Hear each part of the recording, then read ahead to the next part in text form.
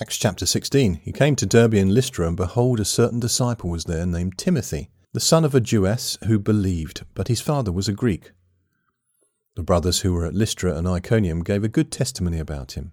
Paul wanted to have him go out with him, and he took him and circumcised him because of the Jews who were in those parts, for they all knew that his father was a Greek. As they went on their way through the cities, they delivered the decrees to them to keep which had been ordained by the apostles and elders who were at Jerusalem.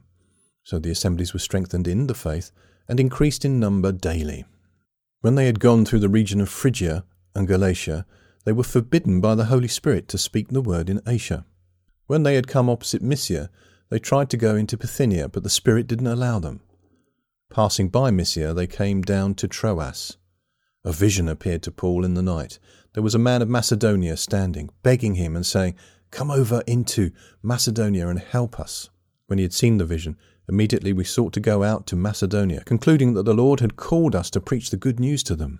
Setting sail, therefore, from Troas, we made a straight course to Samothrace, and the day following to Neapolis, and from there to Philippi, which is a city of Macedonia, the foremost of the district, a Roman colony. We were staying some days in this city. On the Sabbath day, we went outside of the city by a riverside, where we supposed there was a place of prayer, and we sat down and spoke to the women who had come together. A certain woman named Lydia, a seller of purple of the city of Thyatira, one who worshipped God, heard us. The Lord opened her heart to listen to the things which were spoken by Paul. When she and her household were baptized, she begged us, saying, "If you have judged me to be faithful to the Lord, come into my house and stay."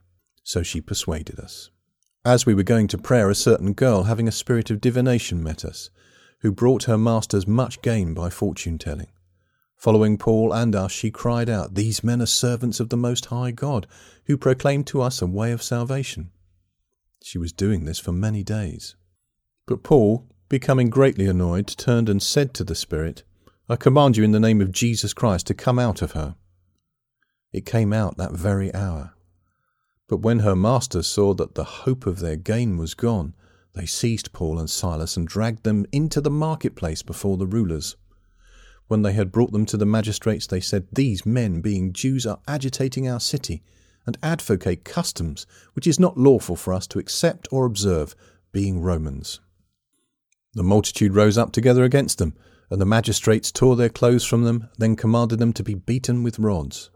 When they had laid many stripes on them, they threw them into prison, charging the jailer to keep them safely, who, having received such a command, threw them into the inner prison and secured their feet in the stocks.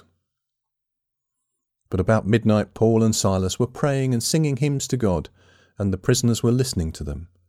Suddenly there was a great earthquake, so that the foundations of the prison were shaken, and immediately all the doors were opened, and everyone's bonds were loosened.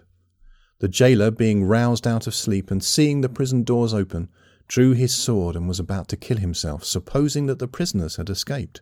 But Paul cried out with a loud voice, saying, "Don't harm yourself, for we are all here." He called for lights, sprang in, fell down trembling before Paul and Silas, brought them out and said, "Sirs, what must I do to be saved?" They said, "Believe in the Lord Jesus Christ, and you will be saved, you and your household." They spoke the word of the Lord to him and to all who were in his house.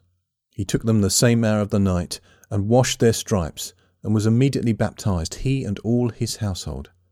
He brought them up into his house and set food before them, and rejoiced greatly with all his household, having believed in God. But when it was day, the magistrates sent the sergeants, saying, "Let those men go." The jailer reported these words to Paul, saying, "The magistrates have sent to let you go. Now therefore come out and go in peace."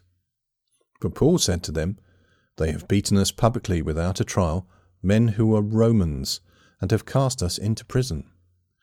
Do they now release us secretly?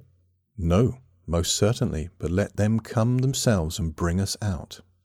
The sergeants reported these words to the magistrates, and they were afraid when they heard that they were Romans, and they came and begged them.